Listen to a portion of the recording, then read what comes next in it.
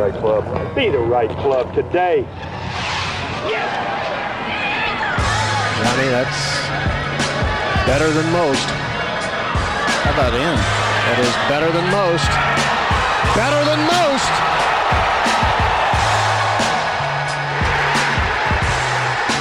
Expect anything different? Ladies and gentlemen, welcome back to the No Laying Up podcast. Solly here. Got an interview for you today with Maverick McNealy. We were fortunate enough to sit down with Maverick for about an hour, actually, at the Callaway shoot during the Players' Championship week.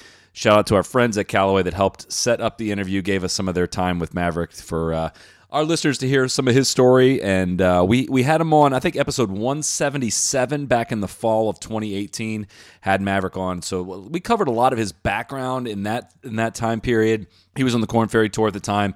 We kind of reflect on where he was at that point and how much things have changed for him in the time since then. And as you might expect from our experience with Maverick, it's really interesting stuff. He's one of the more thoughtful guys out on tour. Really enjoyed catching up with him. Of course, No Laying Up is brought to you by Precision Pro Golf. It is hopefully wherever you live, getting to be golf season if it's not already golf season. No matter what your goals are for this year, Precision Pro Golf can probably help you there. And we're going to talk about a couple ways how. First off, their award-winning rangefinders give golfers a reliable number to the target. Could be whether you're aiming at the flag or trying to avoid a hazard, trying to gun, a hill in the distance, a tree in the distance, whatever it is. Everyone here at No Laying Up uses an NX9 slope. It's got all the features that golfers love. It's got advanced slope technology, the very satisfying pulse vibration. It's got the embedded magnet. You can just slap it right on and attach it to your cart. It's also tournament legal, which you might see some Precision Pro rangefinders out at the PGA Championship this year. Even more than that, their new one-of-a-kind golf app offers advanced insight into your golf game that will help measure your performance, let you know where you can improve. So search the App Store or the Android Marketplace for the Precision Pro Golf app. Our listeners also receive $20 off the NX9 slope by using our coupon code NOLAYINGUP. That's all one word. So go to precisionprogolf.com, use coupon code NOLAYINGUP at checkout for $20 off our favorite rangefinder, the NX9 slope. Swing with confidence, hit more greens with Precision Pro Golf. Here's Matt McNealy. All right, so what do you think my first question is going to be about? Probably the club tour. I knew you'd know it. I absolutely knew you'd know it. Walking up the fairway, I go, yeah, Solly probably liked that one. Oh, God, you don't need to feed my ego like that if you're thinking about that on the 72nd hole of the tournament. So what I saw on TV at Pebble Beach was somebody in contention at a tournament that was absolutely sending it. There was no hesitation swings. There was almost no sign of nerves. It looked like somebody that was just going out to try to get it. Am I on point with how you were feeling in that moment? You're correct for the second 17 holes of that round. Okay. The first round, I made probably the most soft, timid, wimpy bogey of the tournament. And walking to the second tee, walked back about 150 yards. I said, I don't care what happens. I'm not going to hit one more timid, wimpy, scared, nervous, whatever you want to call it, shot the rest of the day. And it was actually pretty liberating, standing over every shot going, I have one job, and just don't be timid here. Be aggressive, be committed. And that's what I did. I picked the line just left of the tree on 18, roasted one, and picked a line at the AT&T logo, roasted one into the green, and it's a lot more fun way to play. Well, is that something you feel like you've done in the past in those situations where you've kind of battled some just being timid or whatnot? And what causes that? I mean, it's easy to tell yourself, hey, I'm going to just swing with the utmost confidence and aggression all day. But how do you actually channel that and put it into play? And what kind of an effect can that have on golf shots compared to like being timid or soft or conservative doesn't necessarily lead to better, safer, conservative shots? You know what I mean? Correct. Yeah, I'm usually pretty calculated on how I go about things, but I've noticed that I've been in contention to win a couple times and haven't performed how I wanted to out here. I had a chance to win at the Barracuda last year. Didn't really finish how I wanted to. Even getting going on some Sundays, it seems like it leveled off. And after making that bogey on one, where I just took one less club off the tee because I was afraid it might run into the bunker, to try to rip an 8-iron instead of smoothing a 7-iron to get it back to the pin, rolled off the front, and two kind of very poor putts. Ended up making a bogey there. I noticed the pattern there and just said, man, if I snap hook this one, I don't care, as long as I gave it a rip, and I really gave myself an opportunity to hit a great shot. And I didn't hit perfect shots all day. I hit a couple bad ones, but I could live with it because I knew it was coming from a place that I was trying to hit a great one. Do you think that's going to be something that is easy is never the right word, but easy to channel in the future? As far as, now that you've had a taste of that in the final round, do you think that's going to be something you can draw on? Definitely. And that being said, it's still recognizing my tendency and knowing where my body and my mind go in those situations. It's going to come up again. And again, sometimes I just don't recognize it as quickly as I'd like to. But when I do, I feel like I have a really effective override or way to deal with it, however you want to look at it. And it was really validating to see those results on Sunday afternoon.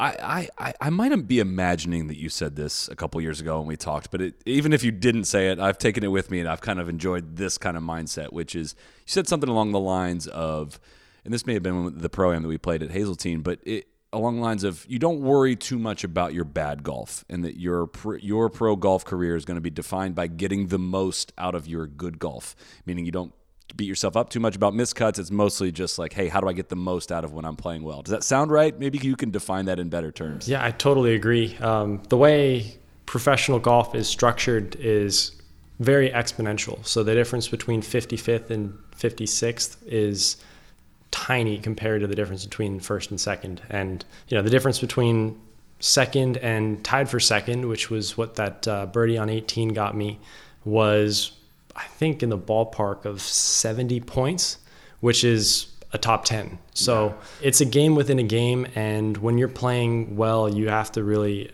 optimize and I guess just take advantage of your opportunities. And it makes sense when you have your good stuff going and you're climbing up that leaderboard, it gets more exciting. It gets more fun. That's what people care about. That's what they're watching on TV. The harsh reality is nobody really cares who's in 55th. So it's kind of a game within a game. You got to play well enough the first 60 holes to give yourself an opportunity to feel those things and feel those nerves and that pressure. And then it's another game to figure out how to execute and finish higher up on the leaderboard where you want to. Maybe I'm reading too much into it. Maybe it's just because we've had this discussion in the past. But I see, like, so far this season, you've made 7 cuts and you're top 25 in 5 of them. So there's not a lot of those kind of middling around in that 40th place. It seems like when you do make the cut, you have been able to take it inside that top 20, whatever that may be. Am I reading too much into that, or do you see? It's definitely a pattern. If you tee it up on Sunday and you're in 40th place, you pin your ears back because like I said, the difference between a 69 and a 70 is not that big compared to the difference between a 64 and a 65. So it's also a lot of fun on the PGA Tour that you can move up the leaderboard with a pair of 69s on the weekend. You don't have to shoot 64, 63 like you did on the Korn Ferry Tour, especially if you make the cut on a number. Some places separate more, but it feels like solid golf gets you a lot further out here than it does on the Korn Ferry. And racking up a bunch of 20, 25th place finishes is a quick way to keep your card. Take me there, because what you said is interesting about, being it harder to separate yourself maybe on the Korn Ferry Tour. I don't know if this phrase or this saying makes any sense, but I almost think, at least at times or in some way, it's harder to make it to the PGA Tour than it is to stay on the PGA Tour or compete on the PGA Tour. Am I on the right train of thought with any of that? I think you're correct for most players. I think the Korn Ferry Tour is a mentally really, really challenging. I'd say as far as golf skills go, the PGA Tour is a much more difficult test, but the season on the Korn Ferry Challenge is a mental grind. I played 30 events my first 2 seasons out there, and that takes a different toll on your body and your mind. And that's not 30 spread out over 52 weeks. That's 30 spread out over a lot less weeks than that. It's not spaced out like the PGA Tour. Exactly. And then you look at the top, there's kind of 3 tours within the tour on the PGA Tour. There's the just got on the tour, there's the on the tour, and then there's the top 50 in the world tour. And those guys are playing WGCs and majors and building their schedule around 15 to 20 events, playing 22, maybe 23, if that. There's the just got on the tour, which is the Korn Ferry category, where you're playing every event you get in. You're trying to reshuffle, and those first 5-6 events you play are so important to keep getting those starts. And then there's the 125 tour, which is where I am right now. Finished 68th in the FedEx Cup last year, where I'm picking my schedule. I've got a better idea of which courses I like and which ones I don't. You're in the Players, which you, for the first time, correct? Exactly. I was sitting here second alternate last year as the world started to end. So, but yeah, it's very different. But I think the PGA Tour suits me better because even when I don't have my best stuff, I can manage my way around to a respectable finish better than you can on a track race at the Korn Ferry Tour. That makes a lot of sense. I forget if it was on the pod when we talked or if it was before that or even after that, but I felt like your perspective on your talent level was interesting, and it wasn't coming from a place of non-confidence. It was just more of awareness. I think you talked about on the pod, just talking about your success at Stanford to you felt a bit like careering, for lack of a better word, in terms of you played better for a stretch of time than you thought was represented maybe underneath at the roots of your game. One, is that an accurate way of summing it up? And two, has that evolved over the last few years? And I say that again, it's not you're not down on yourself necessarily, but you needed to be aware of all of what was going to take to be at a sustained level. Correct. Yeah, I feel like my results really outpaced my experience in 2015. I went from kind of a part-time golfer, more full-time hockey player to being a top-ranked amateur in the world in about 2 years. And a little bit of that was just ignorance, and ignorance is bliss sometimes, to just go out there and really enjoyed these feelings I was feeling coming down the stretch, hit great shots, had sky-high confidence, felt like I couldn't hit it outside of 10 feet with a 9-iron, and just took dead aim at the flag. And then started to struggle a little bit, especially starting on tour. Didn't see the immediate success that I think a lot of people expected of me, because they see 1 or 2 or 3 guys a year do it. That doesn't mean it's easy or it's something to be expected of someone. And I really struggled for a while with parts of my game, but I think that foundation's a lot more solid now. I think I'm a way better player now than I was in college, that's for sure. In college, I made the cut in a bunch of PGA Tour events, but I don't think I finished inside the top 50, maybe 55, 45, something like that. And now I have more shots. I'm more experienced with different conditions. I know how to handle a season better, the stresses of a season. But still, to me, it's so impressive what these guys do. They come out and they win in their first 10, 15 starts. It's so impressive. Screw the curve up for so many guys, right? It becomes like why isn't Akshay Bhatia dominating out there? It's like, well, guys, man, it takes most people a lot of time to get to this point. Yeah, guys, Dustin Johnson wasn't Dustin Johnson until a couple of years older than I am now. So, but no one's saying he didn't get there fast enough because he's the best player in the world. So it's interesting. I mean, you can't beat yourself up too much for not being where you want to be. But that being said, I'm having a lot of fun. It's been fun trying to make little gains here and there. Because you can't race past so many of the things that I think I see a confidence in you now that comes from just a better foundation. Now, is that accurate? Would you say that is accurate? It's funny. Before Pebble, I didn't play well in Palm Springs. Missed the cut at Torrey, which is a place that I love playing at, and going to Pebble, my game felt great. Butch said I was swinging at best he's ever seen. Putting felt pretty good, and I was just thinking, man, what else do I have to do? I feel like I'm doing everything right. I'm doing everything well right now. I'm not seeing the results. I was a little frustrated, and then I go out there and play great. And I go, I guess I wasn't that far off. Just be a little more patient with myself and don't stress about it. And, But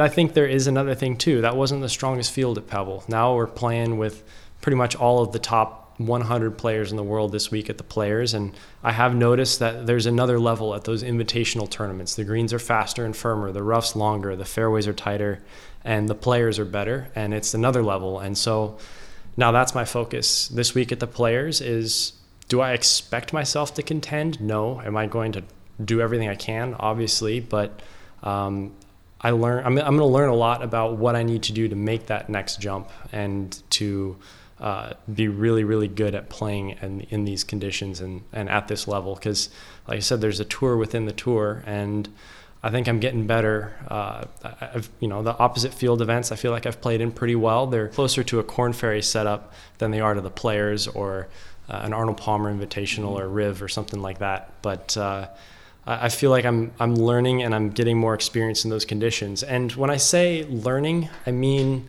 it's just a familiarity with shots that you have to hit. Like there's tighter lies. You have to spin it off a tighter lie. You have to hit a putt with more break and less speed. You have to kind of shape a driver in to hold the fairway. Things like that, say Puerto Rico or Punta Cana or even Tahoe, you don't have to. You just rip it. And there's just a little bit more level of difficulty, obviously, in these events. Let's take a quick break here to check in with our friends at Golf Blueprint. I know you guys have heard me talk about Golf Blueprint. If you are serious about getting better at golf, or you want to be serious about getting better at golf, you need to practice. A lot of players don't know how to practice. I would include myself in this. I go to the range, hit a few 8 irons, hit a few 6 irons, hope to find it. I never really had a plan until I started working with these guys. I kind of put too much emphasis on what happened in the most recent rounds, what I've been recently struggling with, kind of misjudged the areas of the game that needed work. Golf Blueprint, they use an algorithm of decades of research on learning theory, predictive analytics, and golf data to create kind of a one-of-a-kind improvement plan tailored to your game. It's focused and structured practice.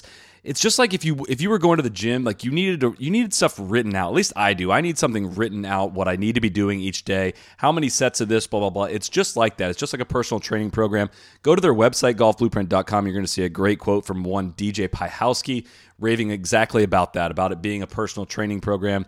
You can see all kinds of crazy stats about how much people have improved using their product. Their average improvement, 2.7 strokes in 3 months. Several of the higher handicap golfers improved by 5 to 6 shots. So currently there's like a Masters Week / no laying up discount that those that commit to them through the rest of the winter receive 15% off monthly membership dues, and winter members have first access to full season memberships starting up here in the spring. So go to golfblueprint.com/join. You can get all kinds of information about how you can get better at golf through the Golf Blueprint practice plans. So go to golfblueprint.com/join to find out a bunch of information about how you can get better at golf through their practice plans. Let's get back to Mav McNealy. It seems that the question that is asked on the PGA Tour, emphasized more on the PGA Tour than the Korn Ferry Tour, and it just comes from truly a limited golf courses can do this, but it seems the demand on driver seems, I don't know if exponentially is the right word, but seems way, way greater on the PGA Tour. Is that something you have felt in your last 2 years here on the tour? Oh, for sure. I think that's one of the things that's helped me on the PGA Tour is I'm not the longest and I'm not the straightest, but I'm a pretty good combination of the two, and the more chances I have to hit driver, the easier it is for me to separate, because it's really hard to make pars from the rough on the PGA Tour unless you're hitting at 370, right, like we saw. But the rough is thicker and the greens are firmer. It just becomes harder to hit the greens.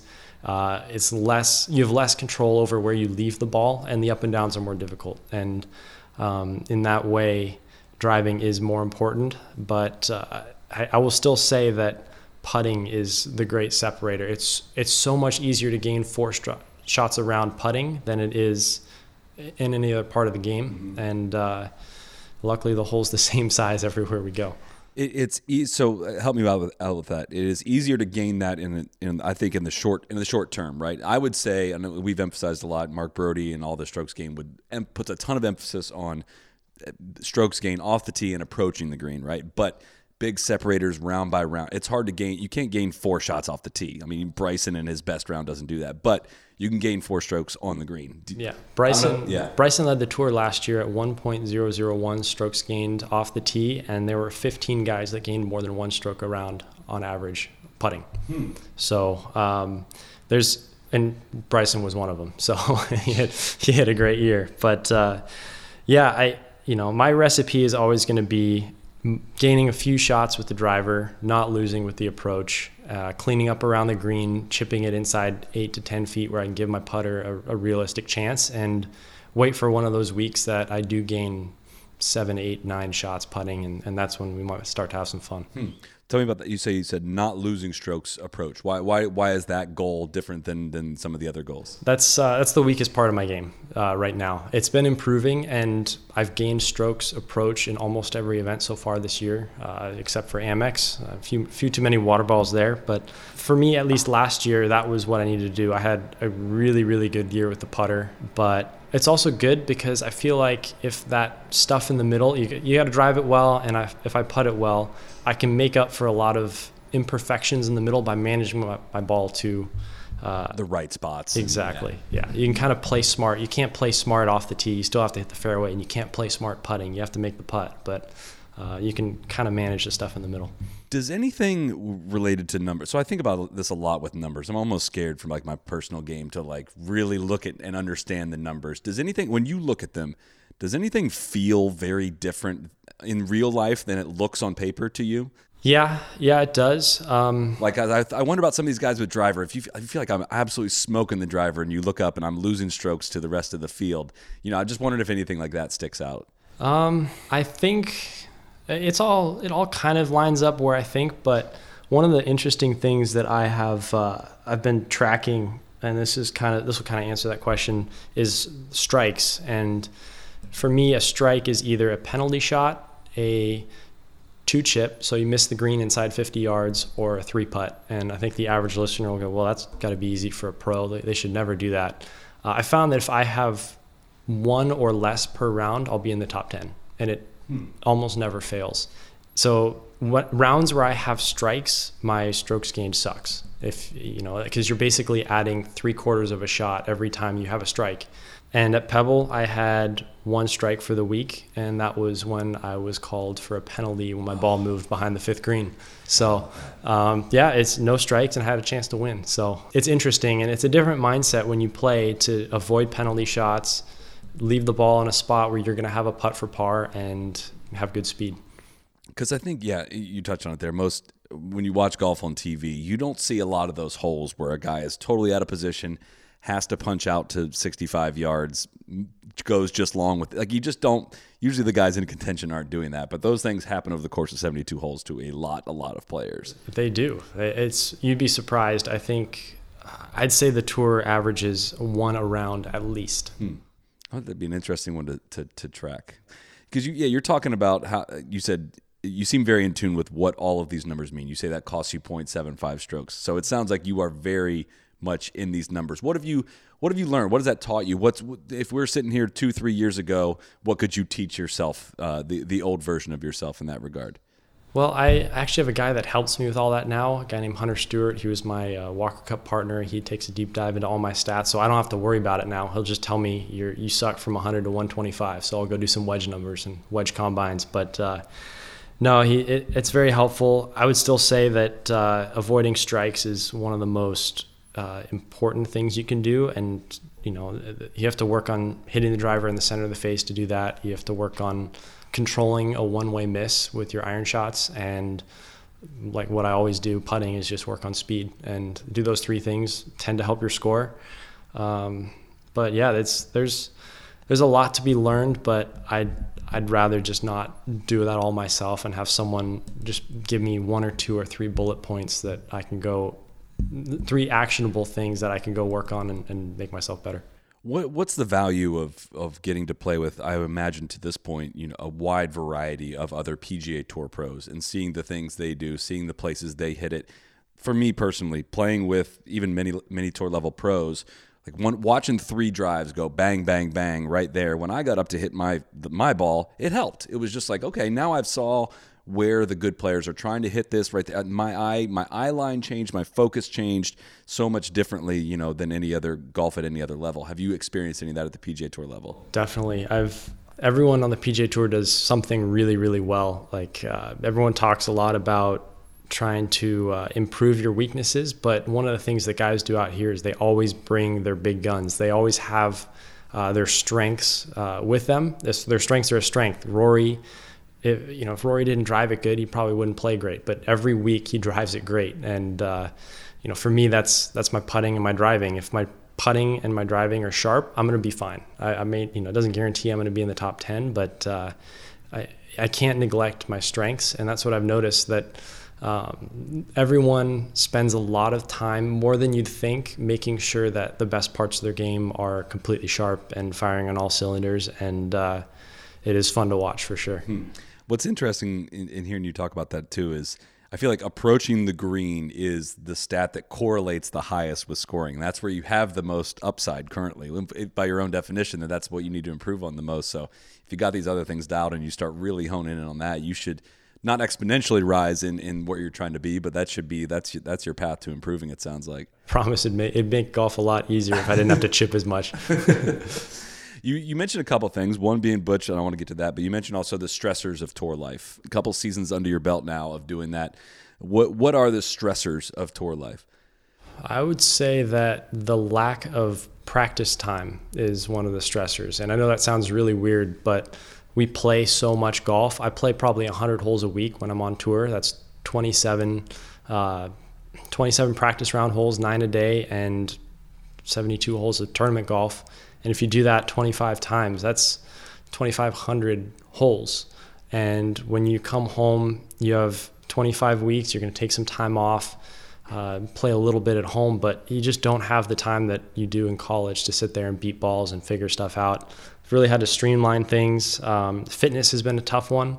I was in really good shape in college and high school, played a lot of ice hockey, but you don't have as much energy when a round of golf you're walking 5-6 miles, and that's been a learning curve for me, trying to be more disciplined with at least doing a little something on the road a couple days a week, and then working out more and even practicing less at home, making sure that my body is good to go for a 3-4 week stretch when I hit the road again.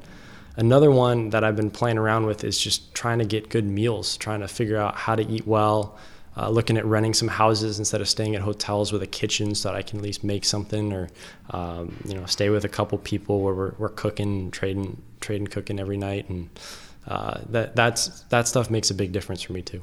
That's interesting too, because I think that when I travel too, I'm you're trying to balance, especially with golf. Like, your timing is one kind of a little bit weather dependent. If it's a bad weather day, you're going to want to practice while it's good, blah, blah. Your tee times are going to be different Thursday and Friday, depending on how you play. You don't know what your tee times are going to be Saturday, Sunday. You are not able to get into a routine. When you're trying to eat healthy, the routine is difficult, right? They're going to have food at the course, but it might not be what you're trying to eat. It might not be at the timing you're looking at. That's something I don't hear people talk about a lot, but I think it's a very real thing, especially if you're going to unfamiliar locations. You don't have the places to go, the smoothie place here, the blah, blah, blah.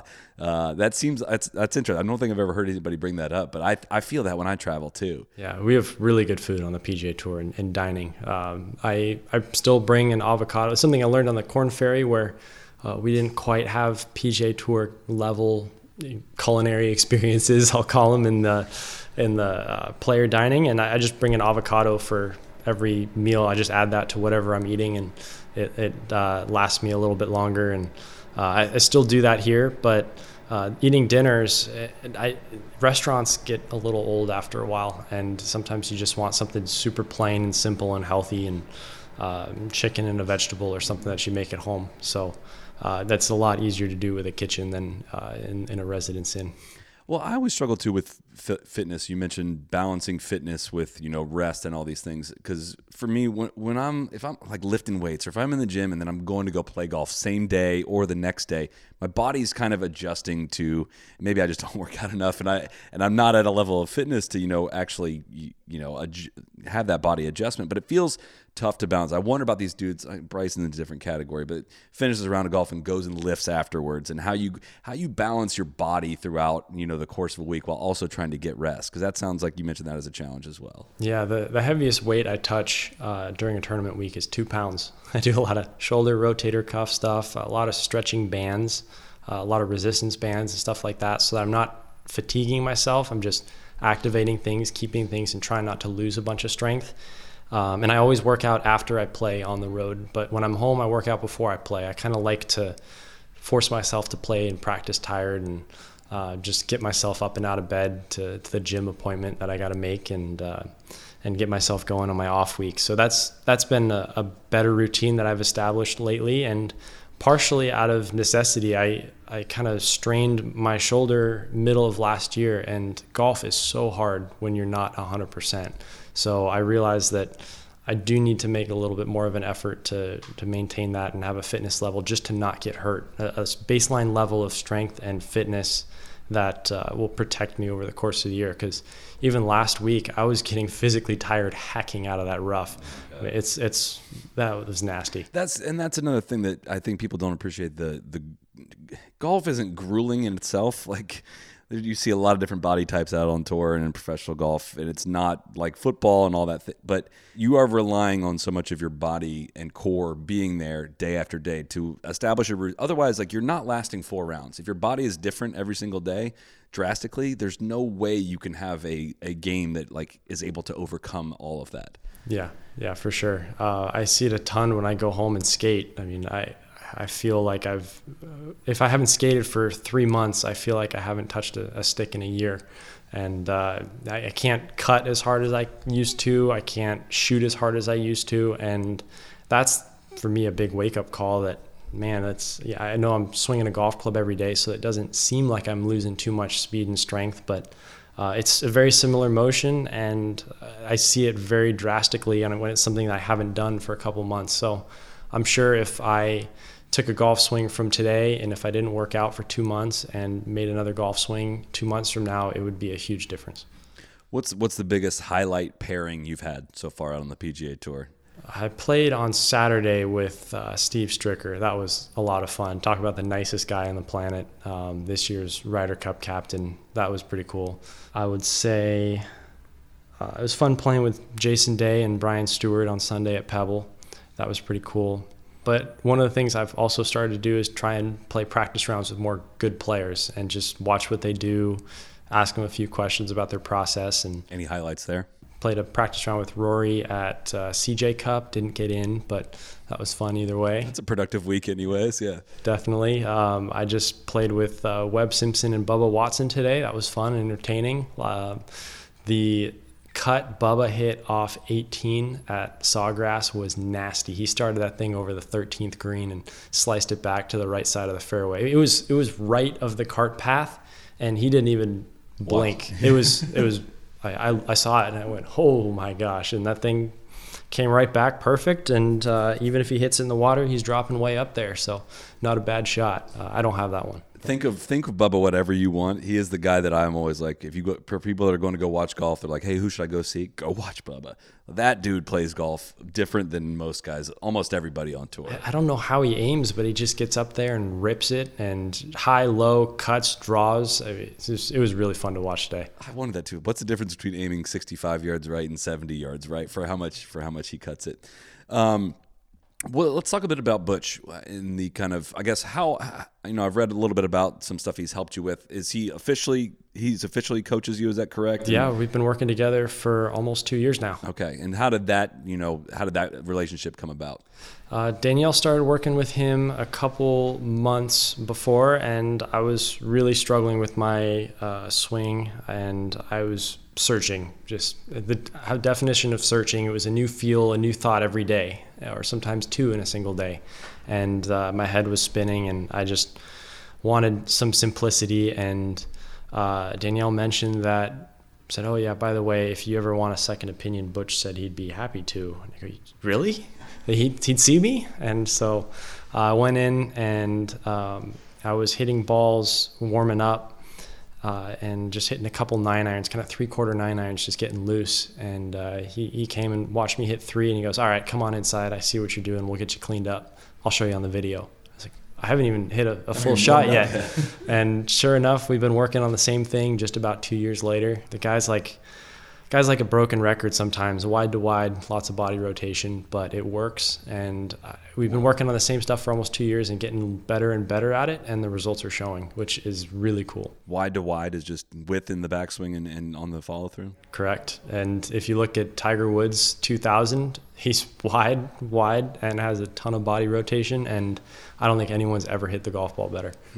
Does the width come from arms, like arm distance from your body, or is it more in the wrists? Because I'm trying to learn more about the golf swing. I don't know a lot about it. Every time I learn something about like my own swing, it's like a new language. I've never thought about my wrist before, right? What was your knowledge of the golf swing like before this, and has he helped kind of with your general understanding? Because it's you as a pro, you can't just always be reliant on your coach there to fix it. So you have to understand it and know what to look for and know how to fix it mid-round, mid-tournament, in all kinds of scenarios. So yeah, I mean, I still imagine one of the first thing Butch told me to do. He said, "There's two things we got to do. We got to get you not backing up through the ball, and we got to get you more width on the backswing."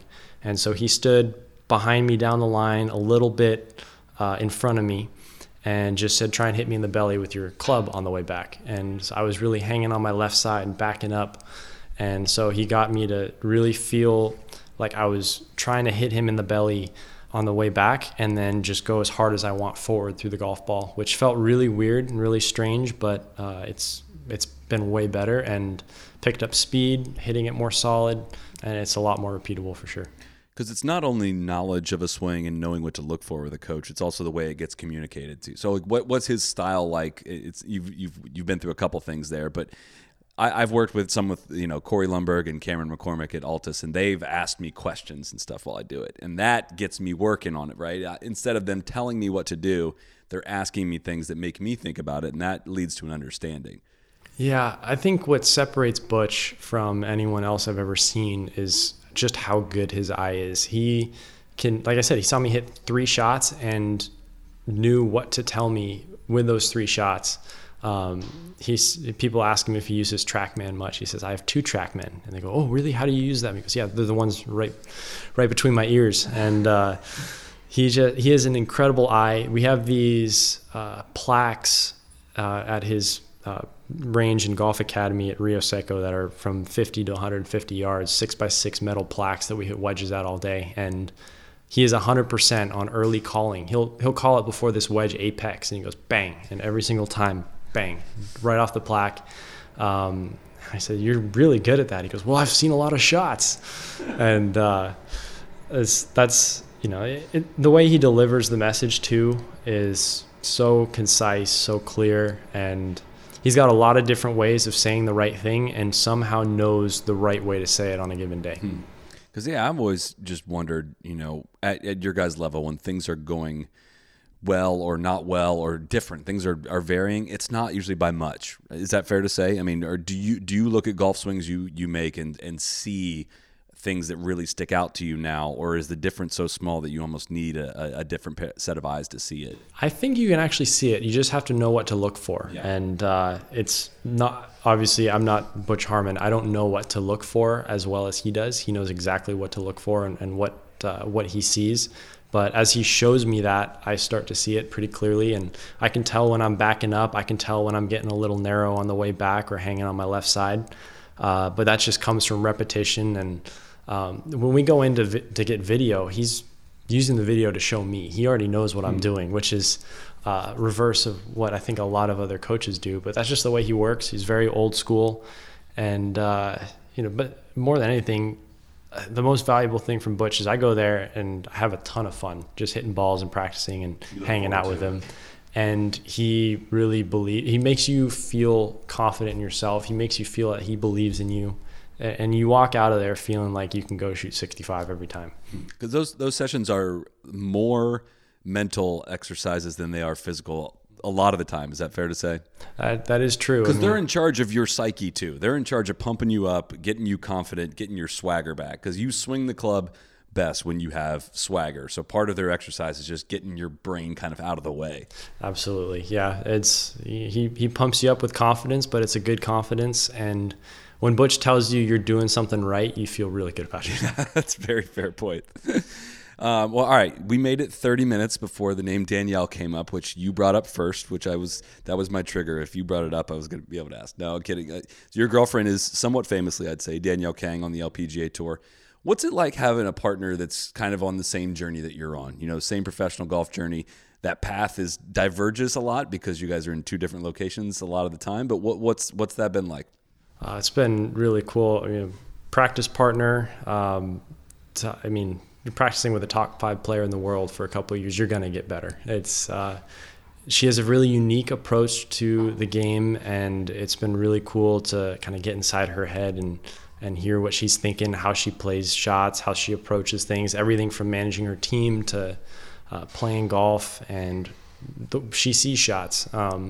She tells me she sees shots like an onion sometimes, and then just eliminates the ones that aren't going to work, picks one and hits it. And the number of times she'll draw it with wind off the right to a tucked right pin is really funny to me, but she always throws it in there at about 10 feet and works out great. But it's also cool too, because this is a very unique lifestyle that we have. We're on the road as much as we are, and the things we encounter in a day-to-day life as a professional golfer are pretty unique, and it's cool to have someone that understands that. And you don't, I imagine there's there's a language that you both speak, right? That you don't have to try to relay a way you're feeling about something, right? You just skip past that and probably are able to, connect on a totally different level rather than I'm struggling with this, and this. Somebody that is doing the exact same thing has to be able to understand those things. Yeah, for sure. She's been on tour since, I think, 2010.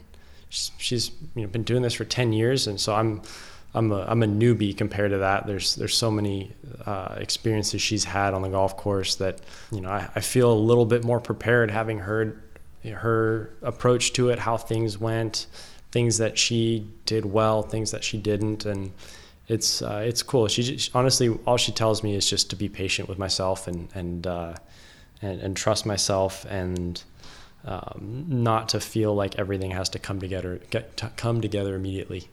Well, I think I asked this when we shot the video at Hazeltine, but I think I said, are you guys similar personalities or different personalities? What was your answer to that? No, very, very different personalities. But same values is that was your rehearsed line. So I think, I guess, having such a public relationship too, what has that been like? Has it, as it has gone on?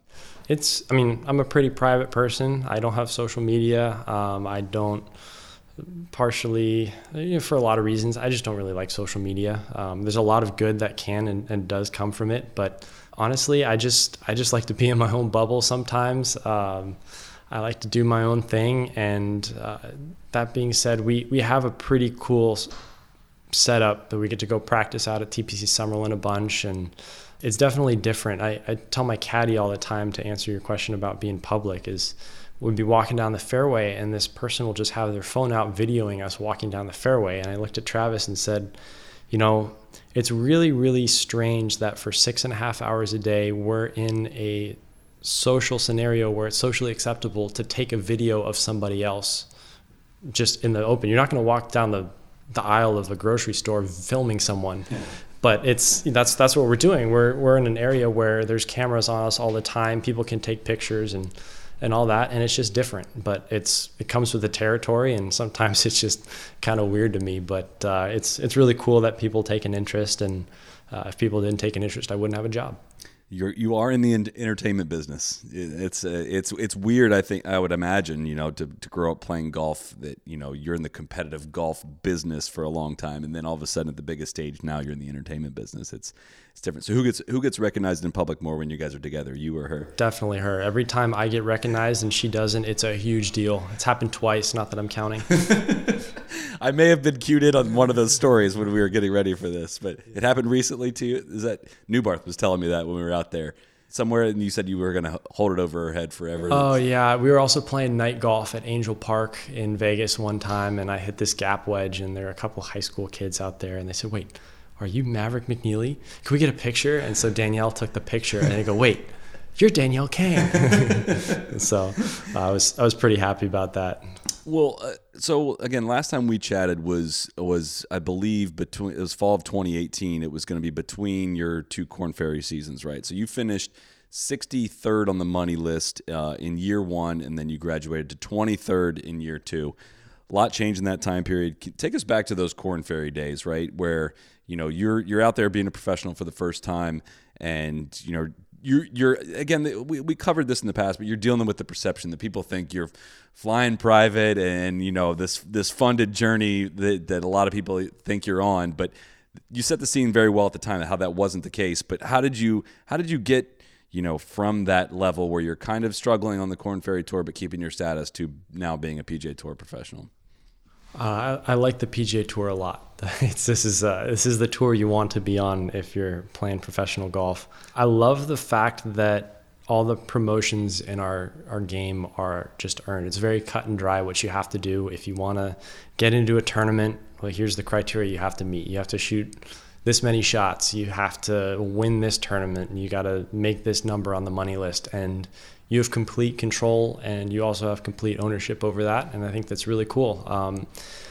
No one's opinion of your golf game matters, whether you keep your card or not. No one's opinion of you as a person matters, whether that's a good thing or a bad thing. But that's just the way it goes. You got to get to 125 or better to keep your card. You got to get to top 30 to make East Lake. And it's really fun to know that any week you can completely change your life as a golfer. If you win, you change your life, especially having not won before. And that's really cool to get up and because I feel so fortunate that we have that ability, because that's something that's pretty rare for a lot of people. That if I was the Players Champion in 6 days, that would completely change my life. Well, I remember reading Ryan Labner's piece. Ryan helps me prepare a lot for interviews because he's done a lot of great work that is very well archived, just about some of the things you kind of experienced of all the consecutive events and times of burnout already on that, young into your young career. Kind of take us there. What that was like. This grind of Korn Ferry is, you don't get to pick and choose your weeks. Like you need to play a lot of those events to try to get on the PGA Tour, but at the same time trying to find the balance of what helps you play your best golf. It sounds like a lesson you learned along the way. Yeah, it's I learned it really well towards the end of my second season on the Korn Ferry Tour. I had gotten off to a great start, finished second in the fifth event of the year, and then really struggled again through the middle of the season. And I think there were 8 events left before Portland, which was the last event of the regular season. And I was up to, I think, 10th or something in the Korn Ferry points list. And I was just slowly bleeding as the year went on. And I fell outside the top 30. I was just trying to hang on, grinding out cuts and not really doing anything on the weekend. Was considering playing 9 in a row. And finally, I just started working with Butch too, and I was hitting it great, or much better at least, and felt like I was giving myself a chance. And finally, I finished, I forget which tournament it was, but I finished, and I was thinking of going home for 2 days and then going back to play in Springfield, Missouri. And my caddy talked me out of it. He says, just go get your mind right, and we'll have a couple chances to go play great here at the end of the season. So I went home. I remember I didn't practice for 3 or 4 days. I built a couple dressers from IKEA for my apartment and just did stuff around the house, soaked up some air conditioning, slept a lot, did a little bit of working out, a little bit of hockey, and then went to the Bay Area early before the Ellie Mae Classic.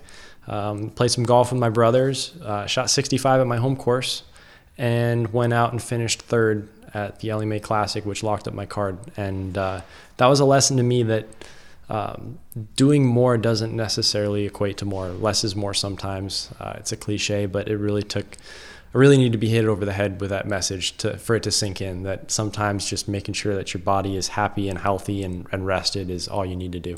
How insane does 9 in a row sound to you now? There's no chance I would want to do 9 in a row. I would, What's your max? What's your max, you think? I'd say last year my max was 5 or 6. This year, 4, but I'm going to try and keep it to 3. And when I go home, I want to have more 2-week breaks. So this season's been really busy, but I have 3 weeks off after Honda, which will be great. If I play the Masters by something great happening in the next couple of weeks, I will gladly shorten that break. But I'm really excited for a 3-week break to just reset, and I'm sure I'll be feeling great when I head back to Hilton Head. What does a reset do? Or I guess on the opposite end of that, what does week 4 of 4 in a row look like? What are you trying to overcome? I know fatigue is the easy answer, but mentally, is it just harder to stay in a competitive mindset for that many weeks in a row? Honestly, I feel like my competitive mindset gets better as the week goes. It's a routine. I am traveling, and it becomes a very nice rhythm. I do think that the fatigue and the mental sharpness isn't quite there. the strength, your body feeling good, and that club starts to feel a little bit heavy, especially in those summer months. But also when I know I'm playing 4 weeks in a row, I won't do as much stuff in the first week. I'll take a little bit more rest time. I won't practice as much. And if I feel like I'm only playing 2 in a row, I can do everything I feel like I need to do Monday through Wednesday of week 1 and not worry about burning out for week 4. Interesting. And I know we covered this in pretty great detail last time you were on, just about how it was reported when you had mentioned that you were potentially looking to do, go a different career route than professional golf, and how that kind of put you off on a bad foot with a decent amount of people in the golf world. Do you think you're still kind of dealing with that at all? Do you still feel that at all, or does that feel like such a big part of your past? Honestly, there's a lot of people that write some poorly informed pieces. I still see that too, and that's what I'm just kind of amazed that people just latch onto these things that they learn 1 or 2 things about a person and they stay with that no matter how many times that person says, hey, that's kind of different than how it actually was. Yeah, that's not to say that if I decided not to play golf and I pursued a regular job that I would be successful. There's no guarantee of that. I didn't have job offers. I was just a 16-year-old that didn't know what I wanted to do with my life yet. God, you were 16 when you said that. Yeah, well, I might have been 15, but yeah. No, you know what? That's a lie. I was probably 17 or 18. Okay. But yeah, it's not like I was going to walk into immediate success in the business world.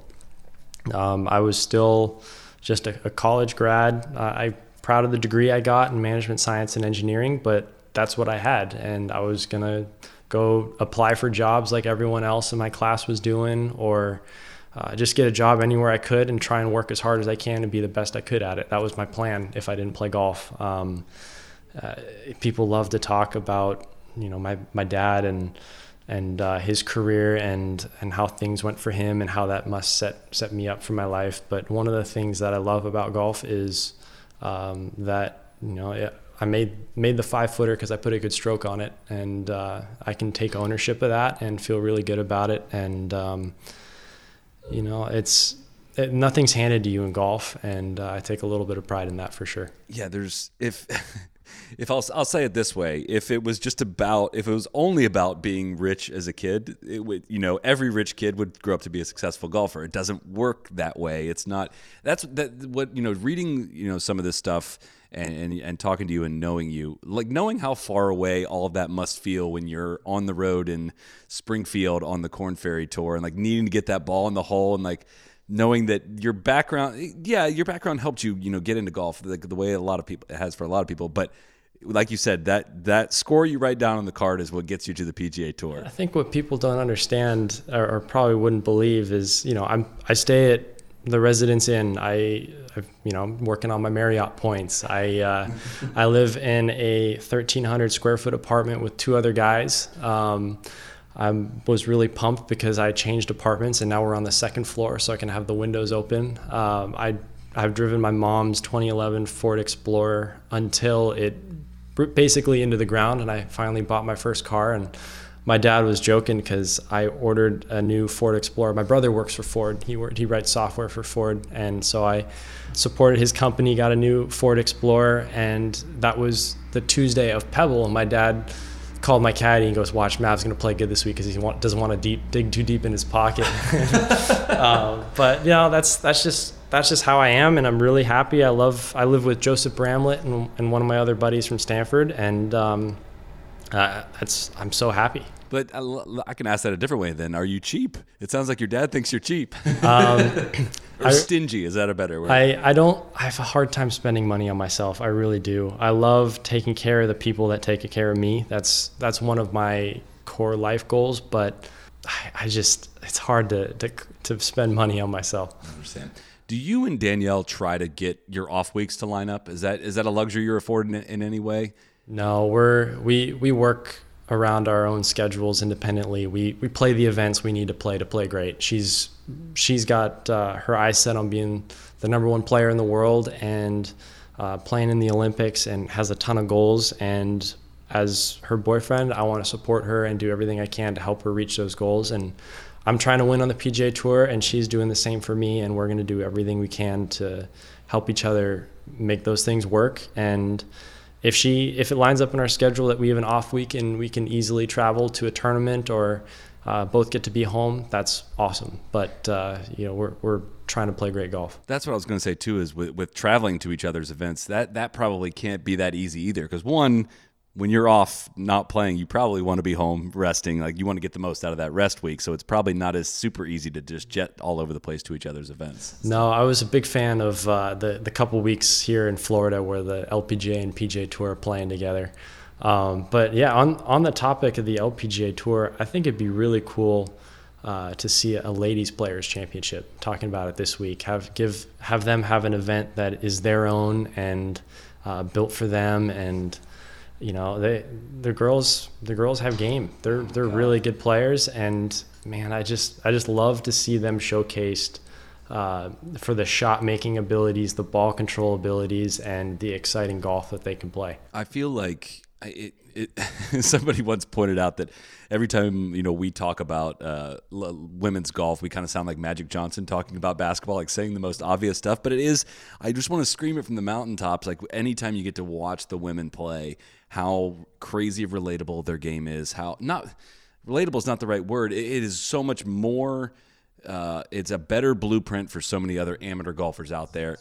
Yes, it's just like the ball just goes where they want it to go. It just goes right there. And Danielle says it too. She says if you're comparing the men's and the women's game, you're missing the point. You want to showcase the best of their game for what it is, and it's really fun to watch. And we were even talking today about how Bubba was saying he loves watching LPGA golf because they look like they're out there having fun. There's no complaining, there's no whining, there's no slouching. They have great attitudes. They hit great golf shots, and don't challenge them to a closest to the hole or a straightest drive contest because you will get fleeced. Oh my God, I remember I said this to Danielle at Hazeltine after that pro-am, and I felt bad how I said it because it was like it was so dumb. But I just said we got to hole 17, and she made yet another birdie, and I was like, "You are really good."